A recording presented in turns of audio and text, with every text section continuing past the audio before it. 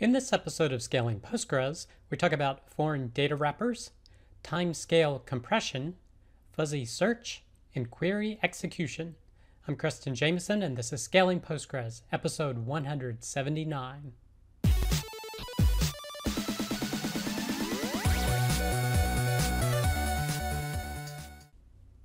All right, I hope you, your friends, family, coworkers continue to do well. Our first piece of content is understanding foreign data wrappers in Postgres and Postgres FDW. This is from crunchydata.com, and it's talking about using foreign data wrappers. And a foreign data wrapper basically enables you to speak to another database. In the case of the Postgres FDW foreign data wrapper, it allows you to speak to another Postgres database and make like a virtual table on that database mirror one that exists on the foreign database. So you can query it locally and it goes and pulls the data for you from that other database. Now there exist many other foreign data wrappers. There are foreign data wrappers for, I think, MySQL, SQL Server, Oracle, as well as just a general file. So you can use a file as a foreign data source. So this blog post walks you through setting up the Postgres one. So first you would create the extension, the Postgres foreign data wrapper extension. You define a foreign server, and here's the syntax you would use here. Then you create a user mapping to be able to set up the authentication to make sure that you can connect up to that foreign server. And then you create your foreign tables on your database, referencing the tables on the other server. So you can create a foreign table, or you can import a foreign schema, which is what they did here. So now you can query those tables as if they existed in your database, and you can even join them to tables that exist within your database. And this post conveniently shows you a number of PSQL commands to be able to inspect the foreign servers that exist, user mappings, foreign tables that exist, etc. Now, in terms of optimization, they recommend using a use remote foreign estimate. So basically allow the foreign server to calculate its own estimates to pass that over to the local server, but you can also leave that off. Then they talk about be sure to analyze your foreign tables relatively frequently. And they even said that if you wanted to have more real-time access to it, maybe you want to create a materialized view of that foreign table so that the data really does exist in the local table. It doesn't have to go over and bring it back.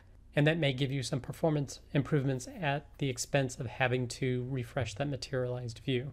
And then they follow up saying how this could be an alternative to ETL. If you don't want to transfer all that data to the server, you just want to be able to go and access a few different pieces of data from that foreign server, it's convenient to set this up and do it that way. But if you want to learn more about foreign data wrappers, maybe you want to check out this blog post. The next piece of content is timescale compression and OpenStreetMap tags. This is from rustprooflabs.com, and they're talking about some previous posts that they had done where they have a bunch of data that they use for the OpenStreetMap application. That's OpenStreetMap data, and they partitioned it using the built-in partitioning in Postgres, the declarative partitioning. But what they wanted to try to do is say, how could the partitions in Timescale be different? And the two benefits that they were looking for that Timescale offers is no need to manually create the partitions. Now, personally, I don't really have a big problem with this. It's pretty easy to create the partitions, but I guess it is convenient to not have to create them if you don't want to do that. The second is compression, because by default, Postgres will just compress when a row exceeds the default size, and that default size is around 2 kilobytes. But Timescale enables you to compress the entire row, essentially no matter its size. So this post talks about the differences he sees when he migrates from the Postgres native partitioning or declarative partitioning to Timescale's partitioning scheme.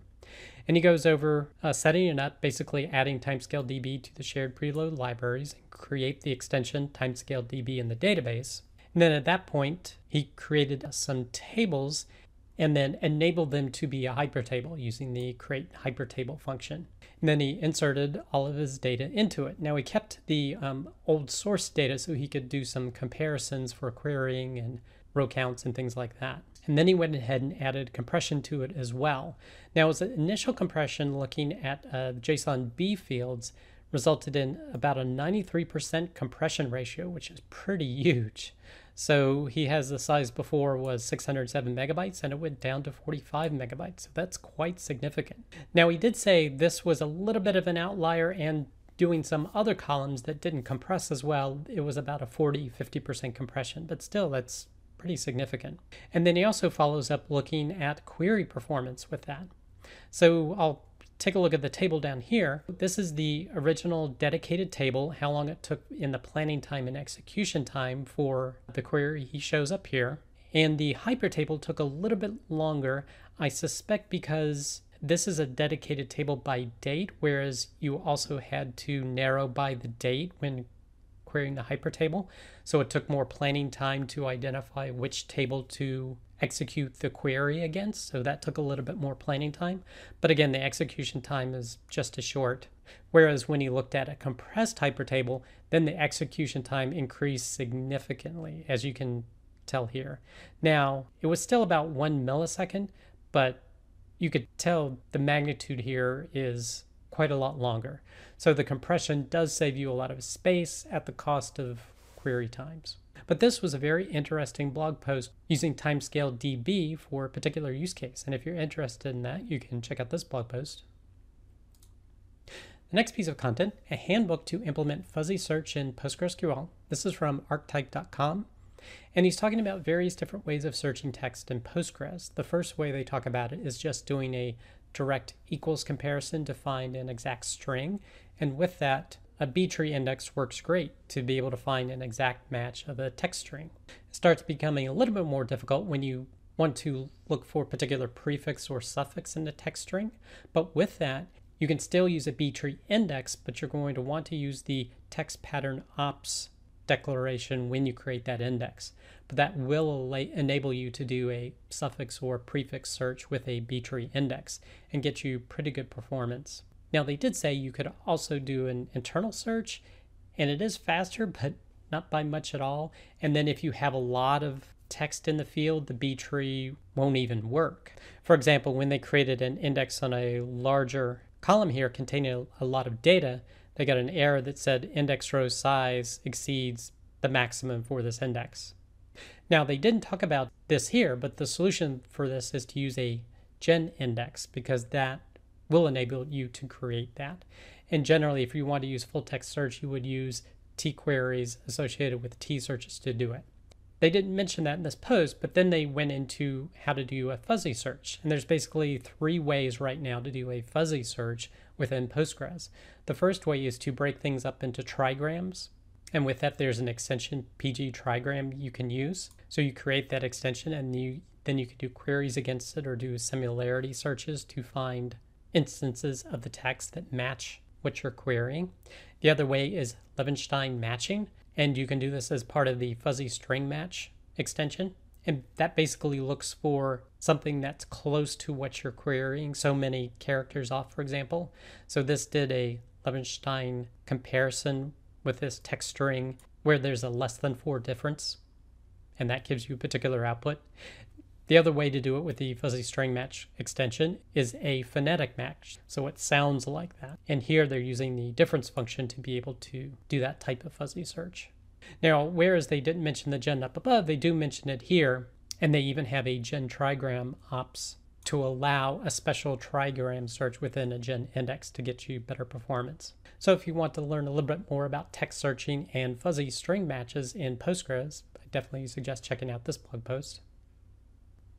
The next piece of content, Postgres query execution, simple query. And this is from a dev2 in the Yogabyte section.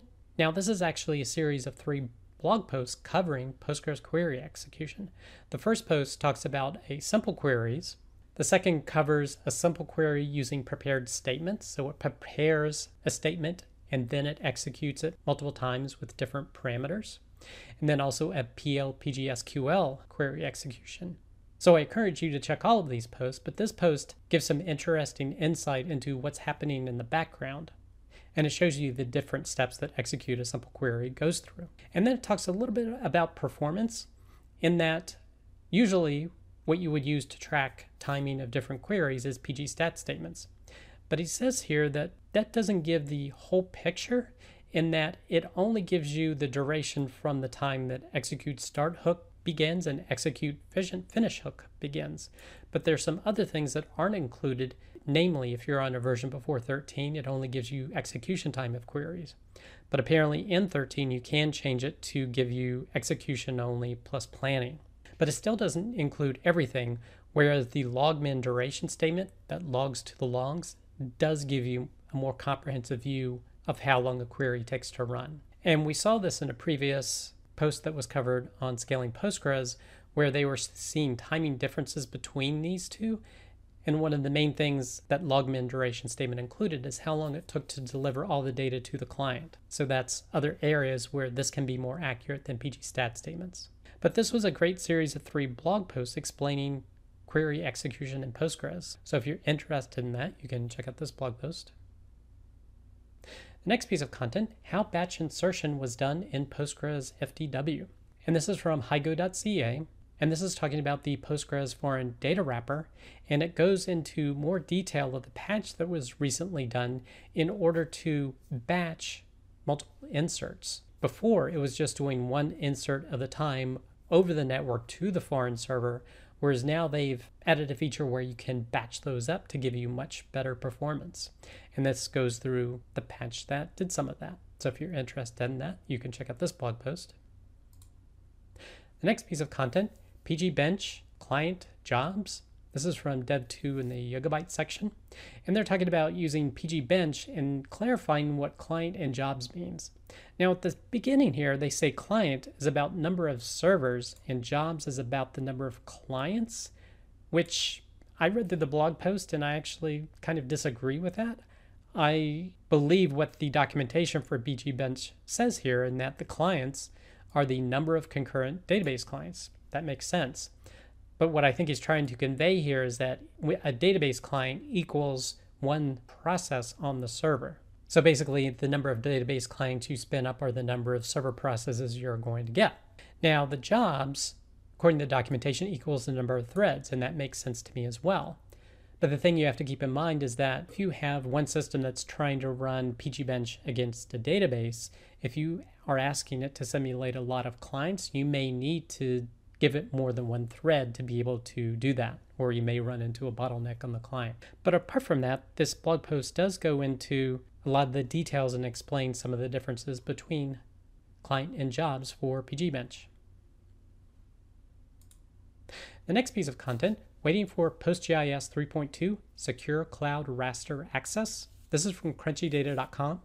And they're talking about when you use PostGIS with raster data, there's 2 ways you can do it. You can basically have it in the database, or you could have it outside of the database and you use PostGIS to access that raster data that's outside the database. And a lot of times people are going for the external solution as opposed to storing it in the database, because that makes the database really huge. They're talking about some of the disadvantages that they list right here in addition to just size.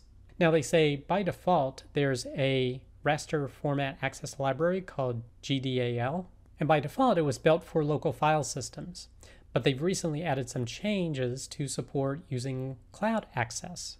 And with the most recent changes, they allow you to access secure cloud access to resources, and that PostGIS 3.2 will also enable this as well. So you could have your own private buckets in S3 or Google Cloud Storage and be able to access those from PostGIS. So if you want to learn more about that, you can check out this blog post. The next piece of content, validate PostgreSQL extension upgrade scripts using pgvalidate ext upgrade. This is from migups.com, and they're talking about a new extension called pgvalidate ext upgrade.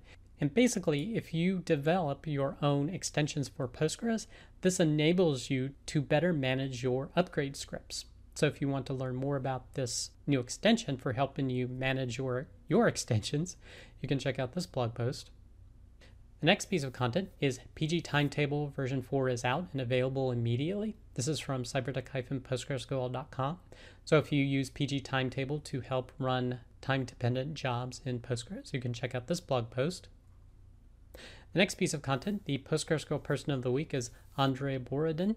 If you're interested in learning more about Andrei and his contributions to Postgres, you can check out this blog post. And the last piece of content is we did another episode of the Rubber Duck Dev Show this past Wednesday. This episode was on writing performant code. So if you're interested in more software development content, particularly around writing more performant code, you can check out this blog post. Our upcoming episode is going to be talking about performance of your server infrastructure, and that will be happening Wednesday, 8 p.m. Eastern Standard Time. That does it for this episode of Scaling Postgres. You can get links to all the content mentioned in the show notes. Be sure to head over to scalingpostgres.com where you can sign up to receive weekly notifications of each episode, or you can subscribe via YouTube or iTunes. Thanks.